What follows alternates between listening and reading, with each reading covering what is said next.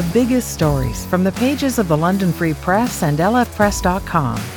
This is the London Free Press podcast with your host, Craig Needles. The London Free Press podcast, episode 4. And we continue to discuss the biggest stories in the area as covered on the pages of the London Free Press and in lfpress.com. And we are very happy to be joined by London Free Press reporter Max Martin today on the podcast. Max, thank you very much for joining the show today. Glad that you could give us a couple minutes of your time. Yeah, no problem. I want to talk to you about a story that you did a couple days ago, but this has been a story that you've been following for a while. And this is about, do we want to call it unrest in Aylmer in regards to protests against COVID-19 health regulations, masking, things along those lines.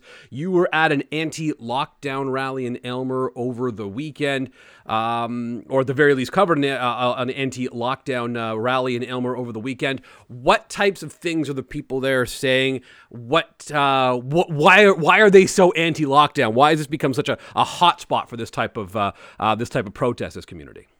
Yeah, so, it's very interesting because this protest drew a couple hundred people. Police told us about 150, maybe close to 300 people at this. And I think it's kind of interesting when you look at that in the context of Aylmer as a small town in southwestern Ontario of 7,500 people. So to get a couple hundred people out for a rally like this, is interesting to me.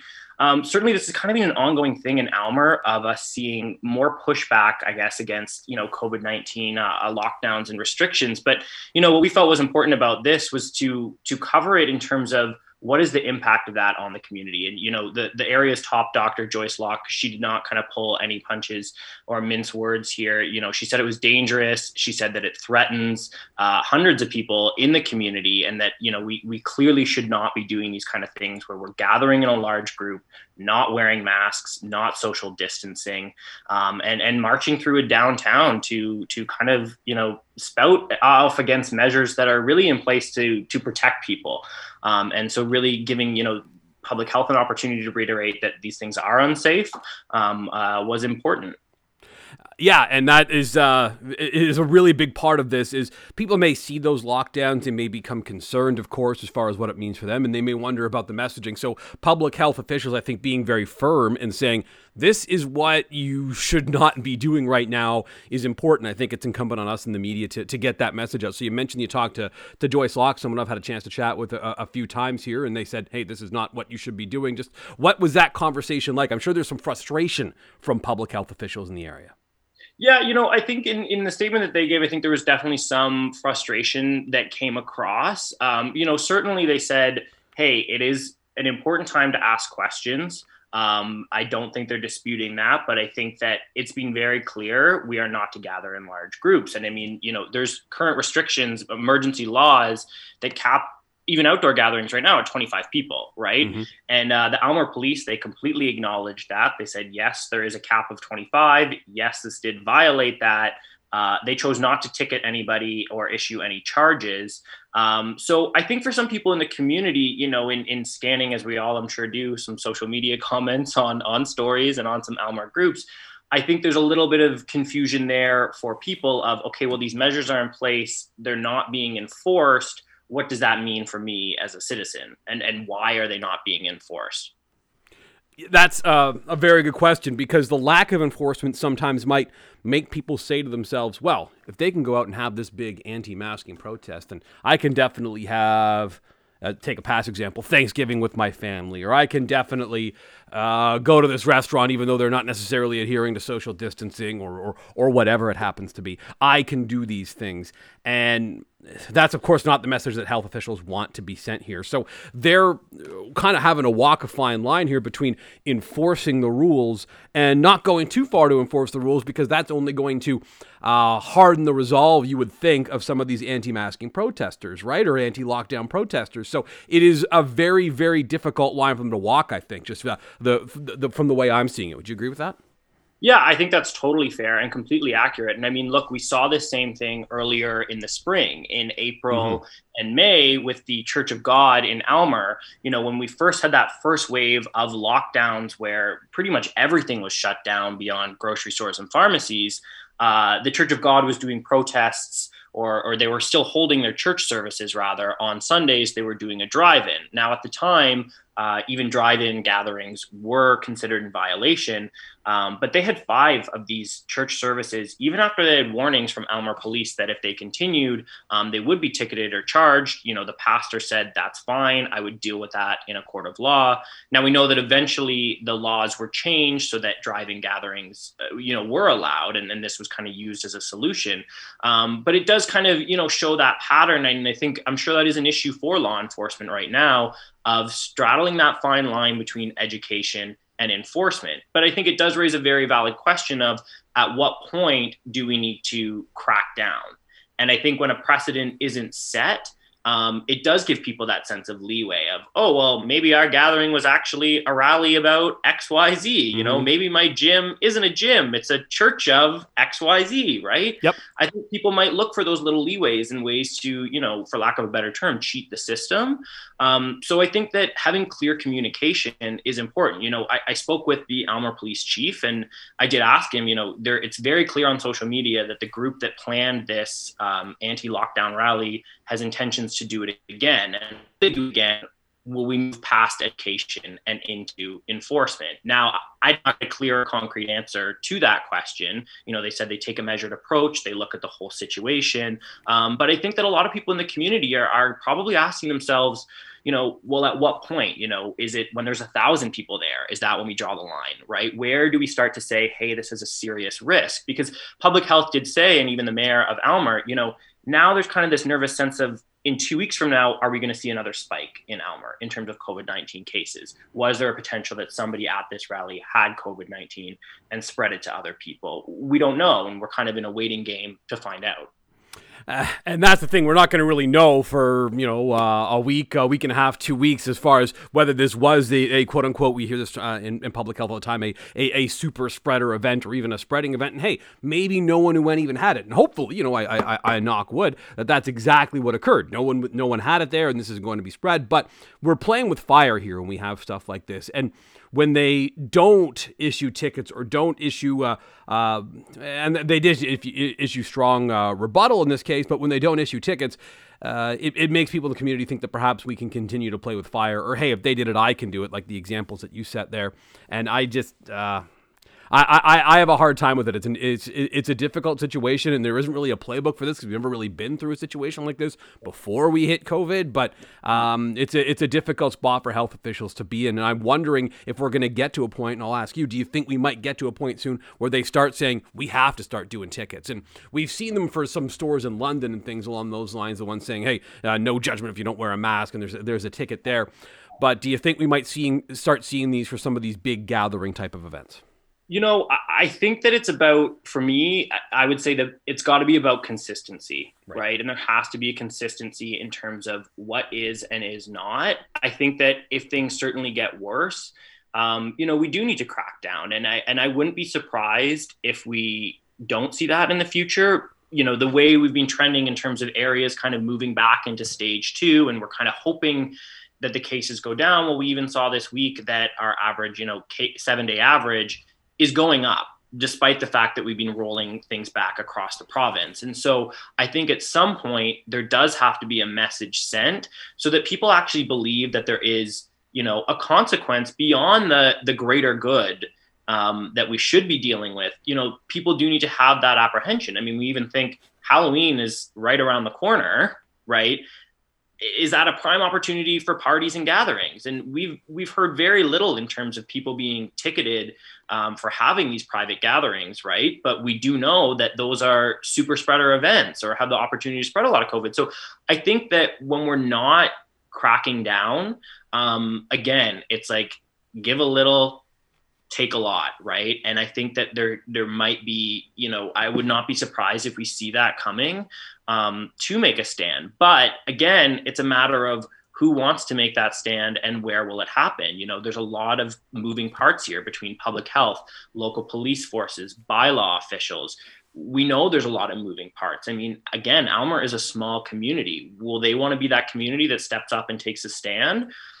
we don't know, right? It might be more in a bigger city or someplace nearby that says, yes, we're going to crack down on this. So it's really hard to say, and it's really tricky. And I also think too, it becomes more complicated in the sense that we are somewhat fortunate in our region and in Southwestern Ontario that we've managed to, I guess I would say, tamper this second wave. We haven't seen quite that same spike that a lot of the hot spots have. And so I think people do definitely have that mentality of, oh, well, it's not here, or it's not as bad here. The level of risk isn't as high here, which we know, and public health officials have consistently said, that's not always true.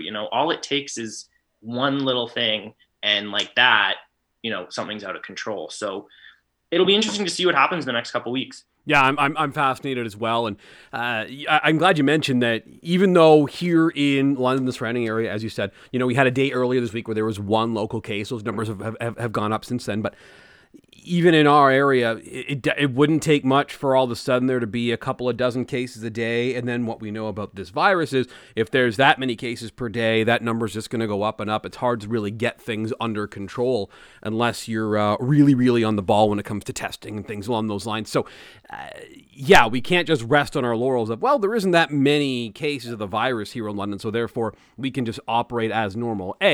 People from Toronto or Ottawa may be coming here, and that's where sort of some of the other hotspots are in the province. And B, again, as we said, it takes one type of event like this, and it becomes a problem. So we've got to continue to be careful here. There's no other way around that.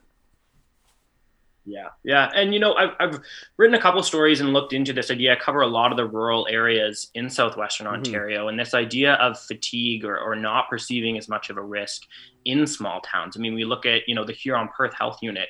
I think right now there's one active case in that whole kind of region. Still Southwestern Public Health, which does cover Aylmer and Oxford and Elgin counties, their case counts are relatively low right now in terms of active cases. And so I do think those things need to be taken with a little bit of grain of salt. We saw in the beginning of August, Aylmer kind of went from zero to, a lot in a very short period of time. We went from nothing. And then all of a sudden, boom, we were in double digit active cases, right? And so again, it's exactly that point that, these places can't get complacent and think, well, we don't have transit. We don't have, big places where people would gather. That same risk is still there, right? Of, hey, let's have people over for dinner, and you don't know where that goes, right? Right. Yeah, absolutely. I want to ask you about something from a media perspective, and this is kind of some of what this podcast is about, is sort of get behind the story and how we want to cover the story and things along those lines. We, indirectly, we don't give them a platform where their facts are not checked, but the people who are running these protests, their signs are on lfpress.com, and the fact that these protests are happening is on lfpress.com. There's still a pretty highly watched video about the Aylmer Church of God that was made in the spring that you can see on your story if you go read it. What responsibility do you think we in the media have to cover or not cover these types of protests? Are we walking a fine line here? I think that we've done the right things here. I think people should know this stuff is going on in their communities and nearby, but there would be some that would say, hey, you shouldn't even pay attention to these types of protests. How do you feel about the way that we cover stuff like this, or how we should be covering stuff like this? Yeah, I think it's very tricky because I think a lot of people will say, sunshine is the best disinfectant, and sometimes darkness can be a good disinfectant too.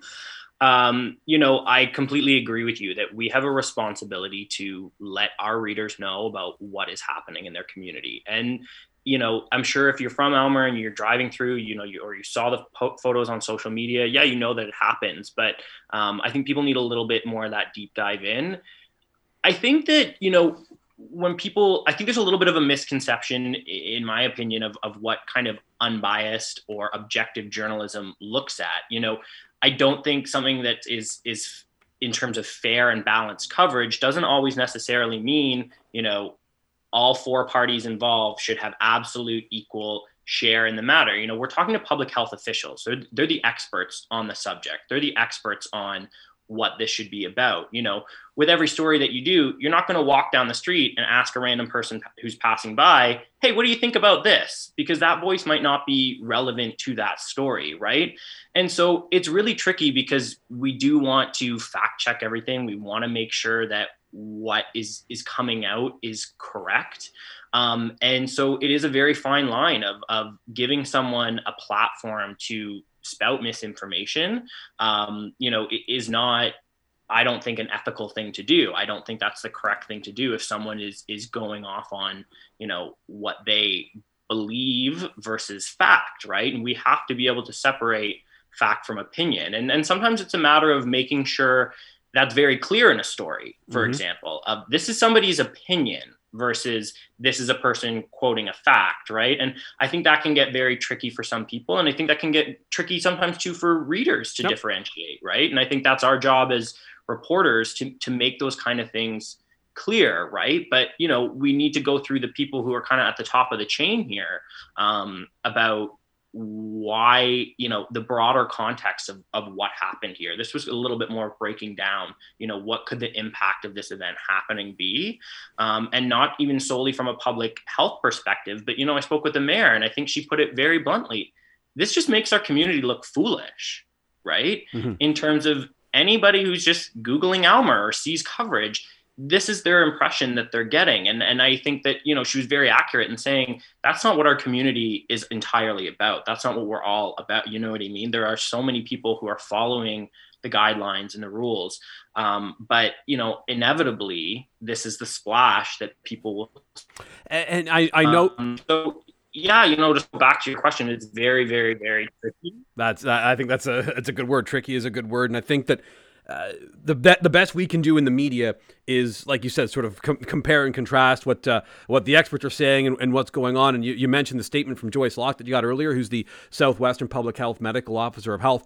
So we say, okay, there's a protest, and that's on lfpress.com. But the first quote you see about the protest is, participating in a large group activity unmasked as cases are rising everywhere is dangerous. So we don't just say, oh yeah, these people hate masks. We say, yeah, these people hate masks. Here's what the medical experts say about whether you should be wearing a mask right now. So it's not just a matter of, hey, yeah, what's going on with this protest? It's also having the medical fact check in there as well. And I think that's a good way and a necessary way to balance this stuff.